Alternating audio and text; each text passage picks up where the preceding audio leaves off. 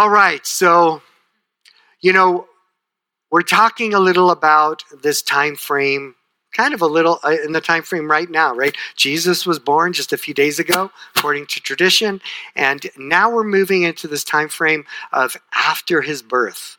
And after his birth, at 8 days, he was circumcised, and then moving on from there, at 40 days, something very significant happens. And that's what I want to talk to you about today. Let's set up the scene. We're looking in Luke chapter 2, starting with verse 22, if you'd like to follow along in your Bibles, or you can follow along with the screen as well. Luke 2, starting with verse 22. When the time came for the purification rites required by the law of Moses, Joseph and Mary took him to Jerusalem to present him to the Lord. As it is written in the law of the Lord, every firstborn male is to be consecrated to the Lord, and to offer a sacrifice in keeping with what is said in the law of the Lord, a pair of doves and 2 young pigeons. Bethlehem is 5 miles away from Jerusalem. I remember the very first time that I drove, the only time, I drove up from that place. And it's ascending to this high mount where Jerusalem is. And it's so glorious to see. And that's where Jesus was born in Bethlehem. And now he was circumcised. And now at 40 days, this is taking place. 2 ceremonies are taking place at 40 days. The first is a ceremonial cleansing of the mother so that she could then participate in the rites and rituals of the Jewish faith. The second is the command of the Lord, and it says here in Exodus 13:2, consecrate to me every firstborn male, the first offspring of every womb among the Israelites belongs to me, whether human or animal. And that's what's taking place right now. Joseph and Mary are bringing Jesus to the temple. They're close to the temple for this very purpose of accomplishing this age-old, centuries-old command of God to offer not as a literal sacrifice, but to offer as a spiritual sacrifice. Thank you, God, for this great gift in our first child, our first male child. And so that's what they're about to do. And there are 2 separate paths that are taking place right now. One between the family of Jesus, and the other is Simeon. And so let's see what the scripture says about Simeon in verse 25. Now there was a man in Jerusalem called Simeon, who was righteous and devout, and he was waiting for the consolation of Israel, and the Holy Spirit was on him.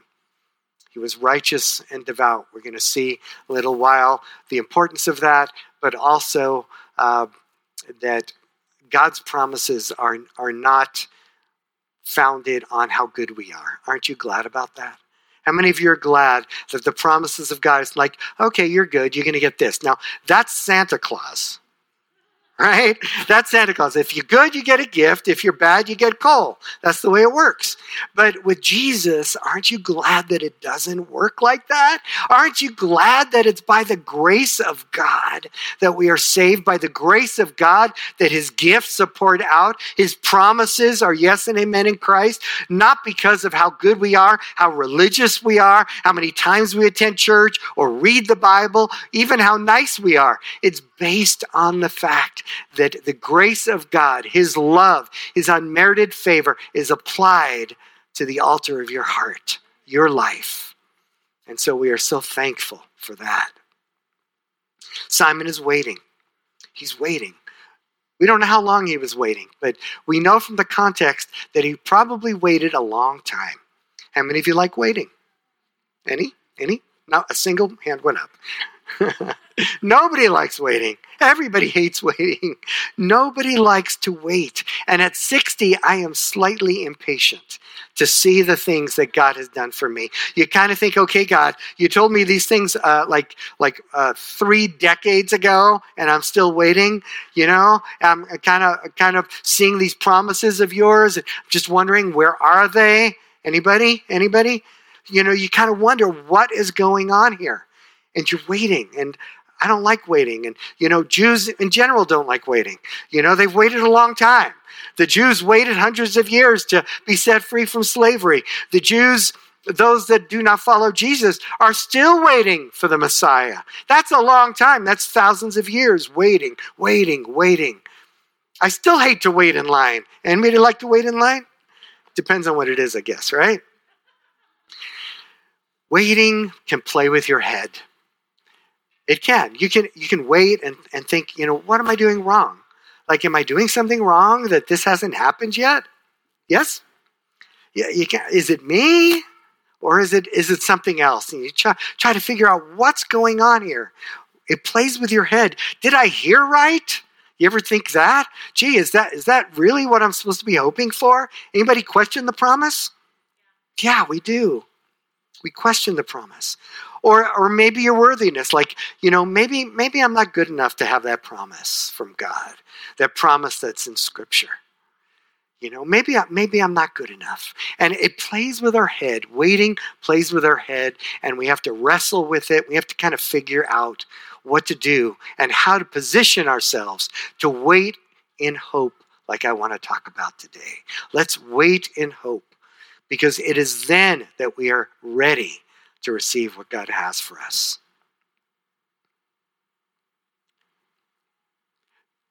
And then in the scripture, it talks about the consolation of Israel. So Simeon wasn't just waiting for anything. He wasn't waiting for a bus. He wasn't waiting for, to eat dinner. He was waiting for the consolation of Israel. Why did Israel need to be consoled? Because they were waiting. Right? They were waiting enough. If you wait for long enough, you need consolation. You need encouragement, right? But it was beyond that because, in the government, they were under oppression, right? The Jews, they were set free out of Egypt, and yet they were placed back into subjection in Rome and at other times in their history as well. And so they were kind of waiting, and they needed consolation. It's like, when, Lord, when are you going to do something in my life, in our lives? When are you going to set us free? Just like today we could say, when, Lord, are you going to set us free from this virus? When, Lord, can we move forward without fear? When, Lord, can we be together in groups? How many wants to be together in groups without masks, huh? Yeah? Or separated out like we have to be right now. When, Lord, can we do this? And so we need consolation too. We need consolation in this COVID environment. And then verse 26, we can see where it says, it has been revealed to him by the Holy Spirit that he would not die before he had seen the Lord's Messiah. So we have, if we look back, we have this circumstance where the Holy Family is coming into Jerusalem for this very purpose, to do the things that after hundreds of years have been proclaimed. Do this. Cleanse yourself. Bring your firstborn into the temple. Offer it to the Lord as an act of worship. And then you have Simon, who is waiting. And now we hear this great promise. This great promise. Simon is waiting. And it's the consolation of Israel. And here's the promise. The promise is that the Messiah is going to come and that he's going to see the Messiah. But the promise is only as good as the promiser. Right? I mean, we can grab hold of the promises of God because we have a promiser that does not lie. Right? We have a promiser that is the same yesterday, today, and forever. In Hebrews 11, it says this, without faith, it's impossible to please God because anyone who comes to him must believe that he exists and that he rewards those who earnestly seek him. He exists. God exists. You are here on this planet at this point without being a whole bunch of dispersed atoms throughout the universe. Even that is unbelievable. You know, scientists are struggling right now because there is a beginning, and they know that through scientific testing. They know that there is a beginning. They know now, they resist it, but there has to be a beginner. You know what they're doing right now to try and make that a little different, to try and improve that problem for them? Because if it's just materialism, which is what most scientists have and believe, then that can't happen. There can't be a beginning because there is no beginner. So what they try to do is they have this like multiverse type of thought, is that, okay, so this universe happened because this universe happened, because this universe happened, because this universe happened. What's the problem with that? Eventually, there has to be a universe that started because a beginner made it happen. And there's lots of other reasons why we struggle with that. That was like totally off base. I have no idea why I brought that up to you, but somebody must needed to hear that. There's some great science going on right now that proves that there is a beginner. Information is one of those. Life cannot happen without information, and there is only one way information happens. It only comes from one thing: a mind. A mind, an intelligent mind. It can't just randomly show up. You can't have a tornado go through a junkyard and it creates a Boeing 747. It doesn't happen. It only happens because there is a mind that is shaping and forming and organizing information so that we exist. We exist today because there is a brilliant eternal mind that thought us into existence. In beginning, the Word became flesh. Amen? Amen. Really off base. I have no idea why we're talking about that. So, we have this great God who is a creator. He is awesome, powerful. He holds all things together by his word. And he loves us. He is good. You must believe that he exists and he rewards. He is the all-powerful, almighty God, and he rewards us. He is good. Those that come to him are blessed. There is no challenge about that. God is good. Amen. So what was Simon waiting for? He's waiting for the consolation of Israel. Well, the promiser is the key.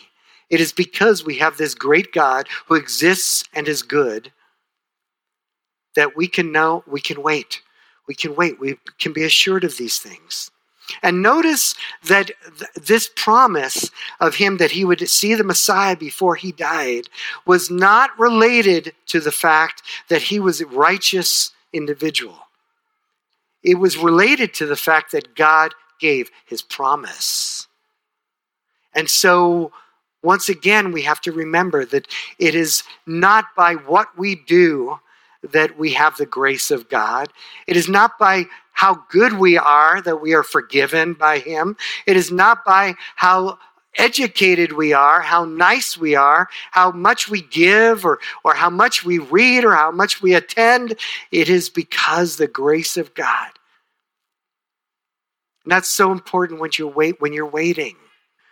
That's so important. Because again, it could play with your mind so much when you think, gee, why isn't this happening? What am I doing? What am I doing wrong that this isn't happening? I know this is your promise, God. We don't have to do that because we know that it's based on his promise and not on our works. He who promised is faithful. And then verse 27 in our scripture says that he was moved by the Spirit. Simeon was moved by the Spirit. And he went into the temple courts. Here's this great intersection between the Holy Family and Simeon and this great promise of God. And he is positioned ready to do what God is leading him to do because he is waiting in hope.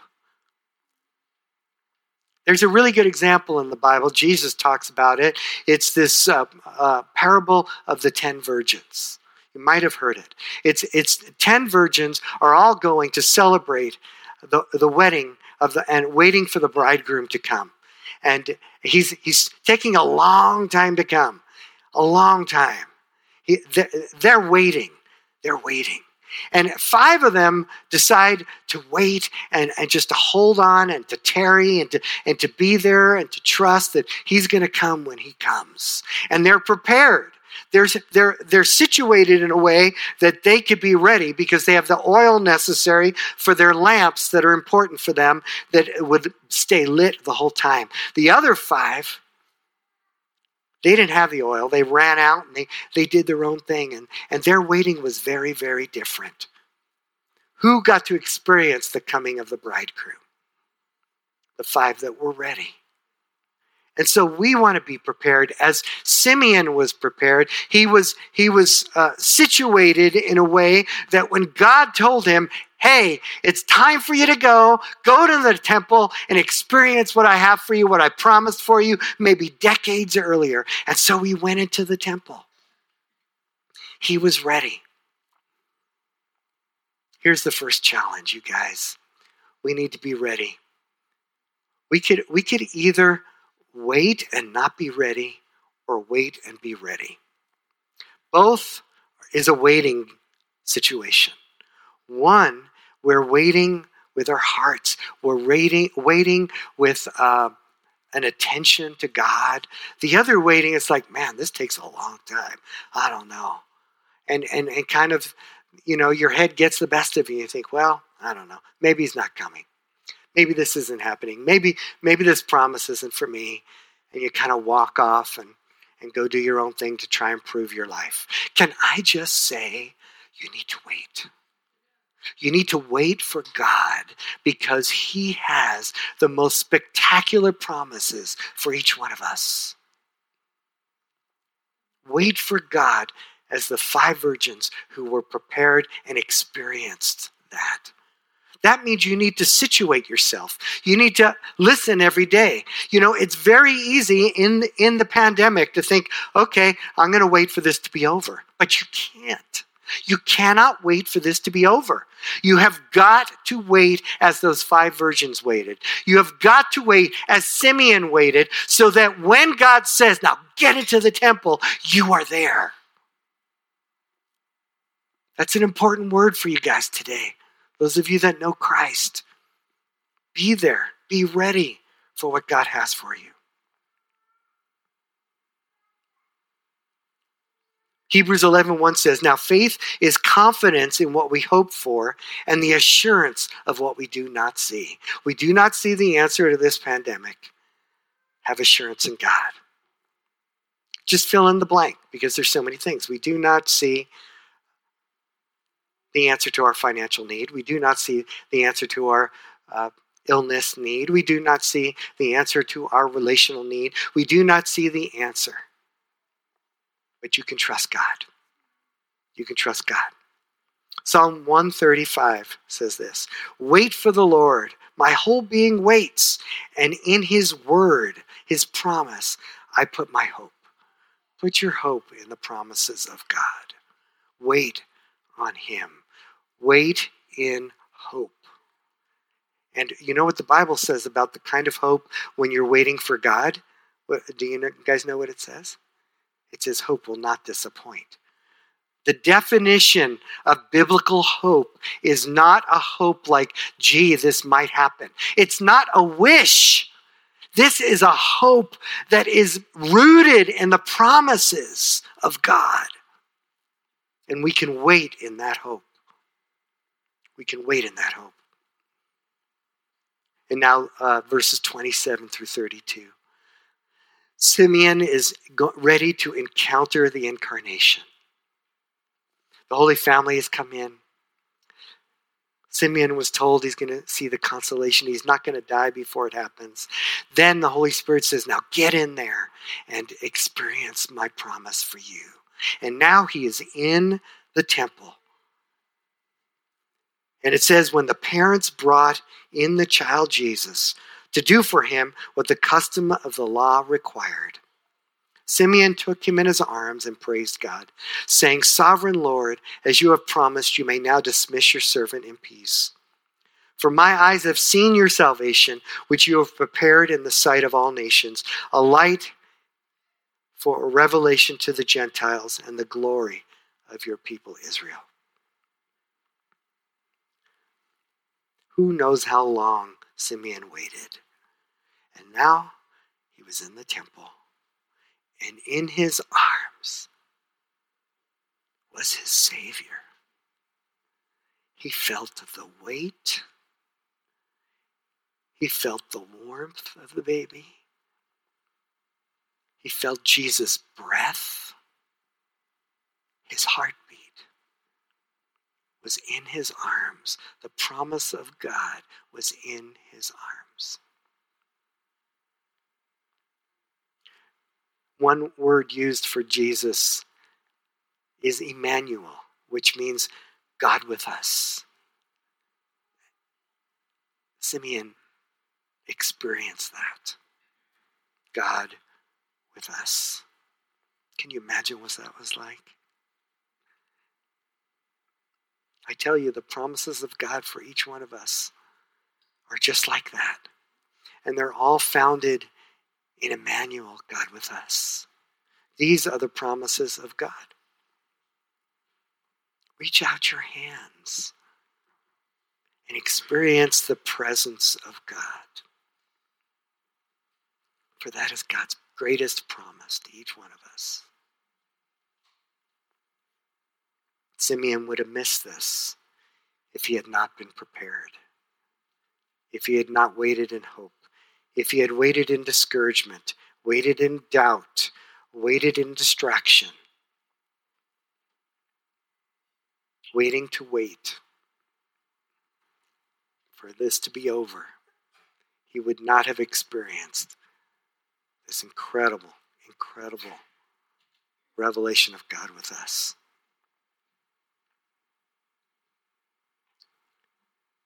Waiting in hope. How do we wait in hope? Well, the first one is we can find in this last verse in our scripture today. It says, the child's father and mother marveled at what was said about him. We need to recognize the significance of this great gift, this great promise that has been given to us. It is way beyond what we understand. If you think you understand who Jesus Christ is and his love for you, think again, because you don't. It is the most spectacular, indescribable, glorious love that could possibly ever be offered someone. That is the love of God for each one of us. Marvel at that. I encourage you, while you're waiting, if you want to wait in hope today, marvel at the goodness of the gift that you have been given in Christ. Next, be patient. James 5 says this, be patient then, brothers and sisters, until the Lord's coming. See how the farmer waits for the land to yield its valuable crop, patiently waiting for the autumn and spring rain. You too be patient and stand firm, because the Lord's coming is near. Do you believe the Lord's coming is near? Simeon believed it. That's why he was ready. He waited in hope because he believed in the promises of God. And the promises of God are rooted in the character of God. You can believe that today. And you can have patience because you know the character of God. Stand firm. The Lord's coming is near. I remember the first time I heard that Jesus was coming back. I had been a Christian not too long, and I thought, wow, what does that mean? It means he loves us. He loves us and he wants to be with us in a world without COVID and everything else that brings pain. He wants to bring us into that world.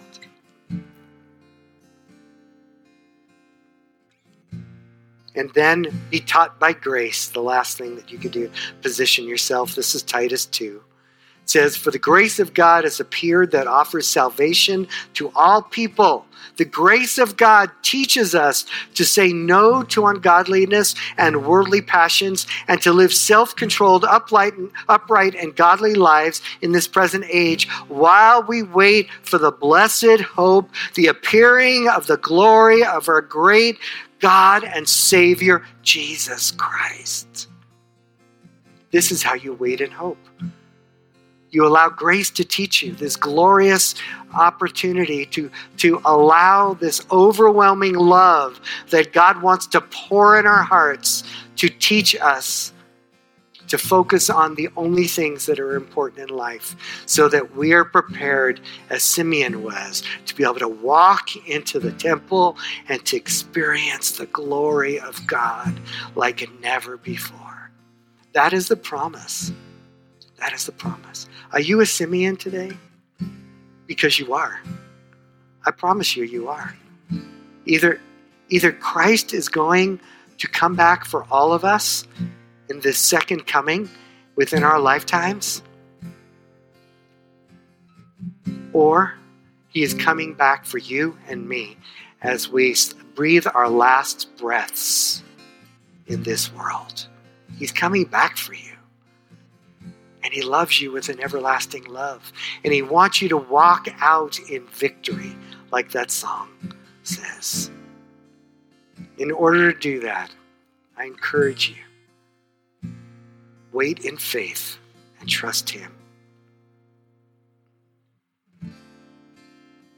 Some things you're just willing to wait for because they have such extreme value. This is it. There is nothing of higher value than your relationship with God. Nothing at all. Why don't you stand with me?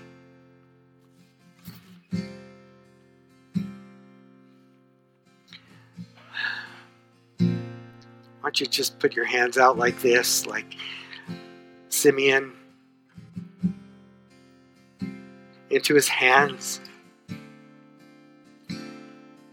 was placed this insane promise that changed the world forever. And it changes us. The incarnation, God with us, Emmanuel, God with us. I'm not doing this as just a silly act so that you take an action. I'm doing this so that you realize that this is just as real to you today as the promise was for Simeon 2,000 years ago. This is real. God wants to fill you with his Holy Spirit, with his love, with his grace. He wants to forgive your sins so that there's nothing in the way, and you can walk in his presence. I want to give you an opportunity today. If you want to experience what it's like to know the living God and to have all the promises of God be yes for your life, the promises of peace, the promises of eternal life, the promises of relationship with the living God, the creator of the universe. If you want that, if you have not experienced that yet, and you would like to ask Jesus to do that for you, I just want to encourage you. If you're at home, raise your hand. If you're here, raise your hand and say, I want this for my life. Just raise your hand right now. I want to give you that opportunity. Amen. Amen. Anyone else? This is the opportunity to say yes to God. Jesus Christ, your promise is for me. And I didn't even know there was a promise for me. This is it, that I would have forgiveness of sins and walk in relationship with you forever. Lord, we just pray for those right now that raise their hands. We ask, God, that you would move mightily in their lives. Forgive them their sins, and as you have forgiven our sins. And now restore relationship. Lord, we pray your Holy Spirit would pour into them right now in Jesus' name. And Lord, for those that that are here that know you, we ask, God, that you would do a mighty work, that they would be able to wait in hope and have it be productive. Have it be something that moves them forward. Have it be something that moves them into the temple so that they experience this incredible reality of your promise fulfilled in their lives. Do that today, Lord. Thank you, Jesus. Before we end, I just want to challenge you. COVID didn't stop the Great Commission. It's like we don't wait for COVID to be over to continue the mission God has given us. And each one of us has a part to play in that, right? I want to encourage you.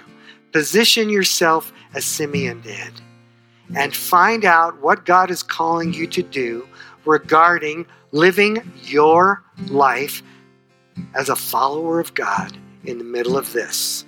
And it's going to look a lot different than the way it was before. You know, if you saw our COVID video, people were giving like air high fives, 5 feet apart, 6 feet apart, and things like that. So it's going to look different. But guess what? That is a great challenge for us. How are we going to live this out? Don't wait in an unproductive way. Wait in hope, which means wait to listen to God, to the Holy Spirit to say, do this, do this. Amen? Great. Praise God. Have a wonderful day. God bless you guys at home.